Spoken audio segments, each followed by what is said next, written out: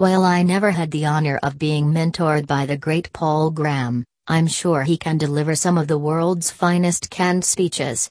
Mentoring does that to you. And I'm sure one such recording is the perfect way to tell kids in a tight spot that they need to realize how tight a spot they're in. Graham doesn't seem like a polymath, so it probably doesn't contain any F-bombs. But who knows?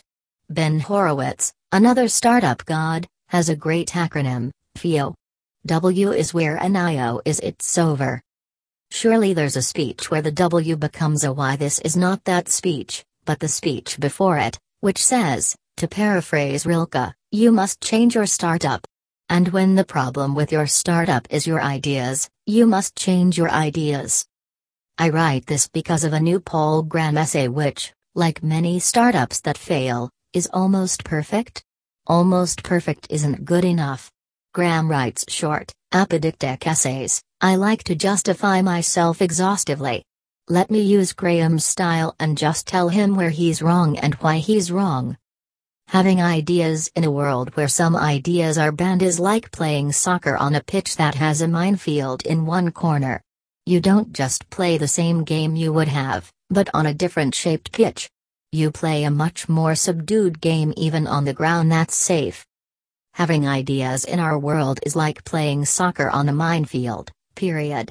The only part of the field that isn't mined is your own penalty box. Don't go too close to the edges.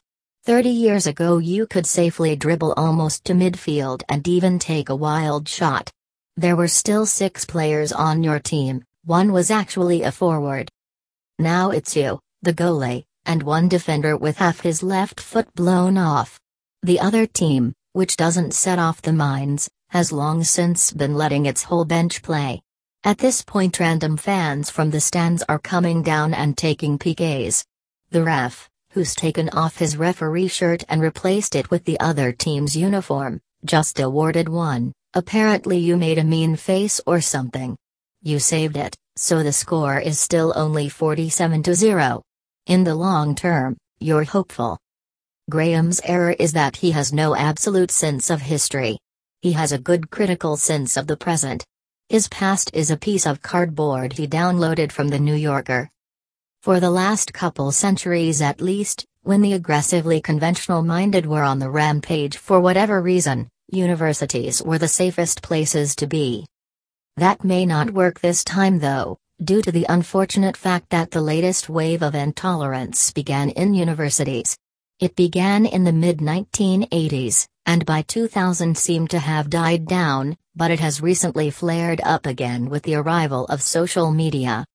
In the mid-1980s, it began, in other words, at the first point in time at which Graham had a chance to see it with his own eyes. A remarkable coincidence.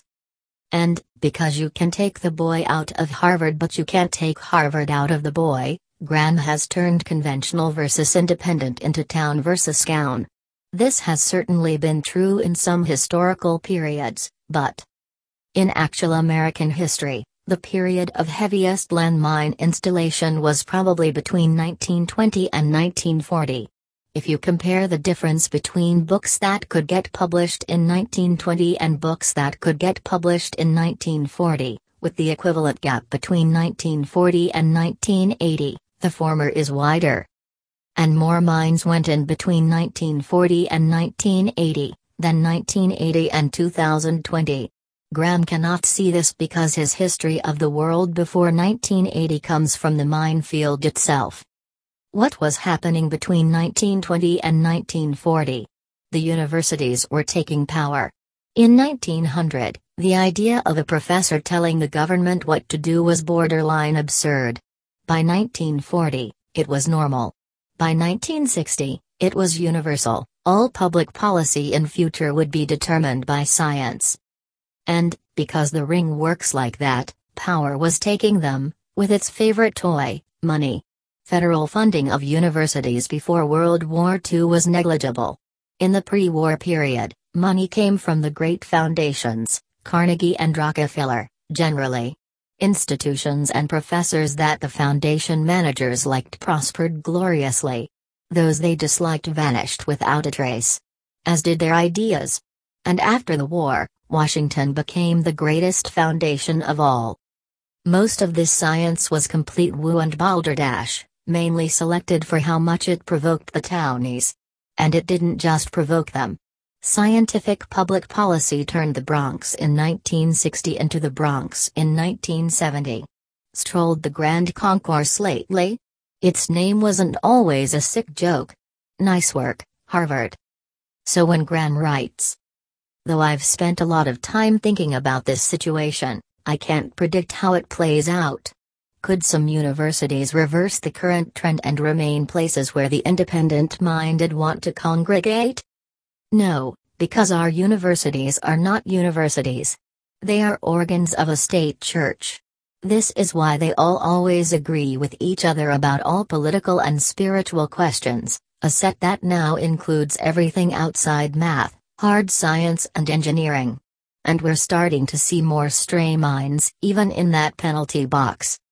And when, not late but early in the 20th century, they accepted the idea that their role was to guide and supervise the government, previously run by towny demagogues and corrupt robber barons, they forfeited forever their independent-minded purpose.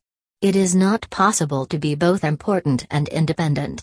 It makes no sense at all. But I'm hopeful long-term. The independent-minded are good at protecting themselves. If existing institutions are compromised, they'll create new ones. New institutions have a simple choice. They can exclude every whiff of power, which means they will be only for the heretics. They can try to remain open and free to all sides, which means they will be only for the orthodox. Only the orthodox can plant mines, only the heretics actually detonate them. These are the rules of power. Nothing within power's scope can ignore them. Graham created his own new institution, Hacker News. For no doubt excellent and practical business reasons, it took the second path. Hacker News is very much within power's scope. 10 years ago you could have a heretical conversation on HN. All the heretics have long since blown up. It remains a relatively permissive space. Meta-heresy, like Graham's essays, remains allowed. You can praise free speech, so long as you do it very politely, and, as The Clash put it, you're not dumb enough to actually try it. That may require some imagination. But imagination is, after all, their specialty. It will require some imagination. Imagination, though necessary, is not sufficient. And it is not even clear that we have sufficient imagination.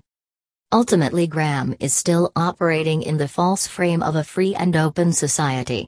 In fact, there has been no free market in ideas since before his parents were born, and quite arguably, his grandparents.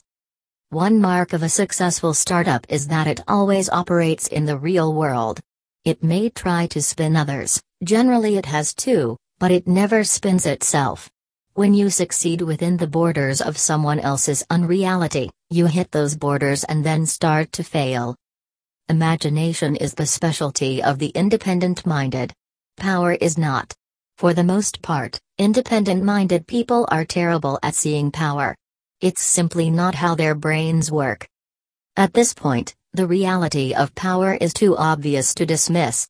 But as bad as these people are at seeing power, they are far worse at using, building, or taking power. They often have the ability to lead. They are almost universally bereft of the far more important ability to follow, which makes even an army of them into an army of cats. Putting our institutions of thought in charge of the government was a terrible, terrible mistake. The smart, independent-minded people who made this bad choice thought power could only flow downward, from water to sewer.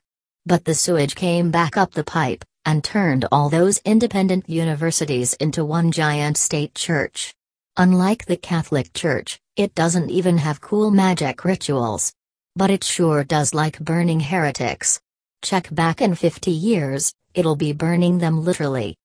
This mistake cannot be corrected by building new institutions. New institutions will still be playing on the same minefield. Nor can it be corrected by imagination or ideas, only by what Napoleon called the alliance of philosophy and the sword. Only power can cure power. And I see no trace of any such alliance in the world today. But I'm hopeful long term. I'm not. The only thing we have to fear is hope itself, for, of all the impediments to success, false hope is by far the deadliest. False hope trains you on a low bar. You see that bar and think, that's not too bad. I can work out more, stop eating carbs, I can clear it. You do the work. You practice. You clear the bar every time. Then, in the real event, you see the real bar, higher than you could ever imagine. And you just walk back to the locker room,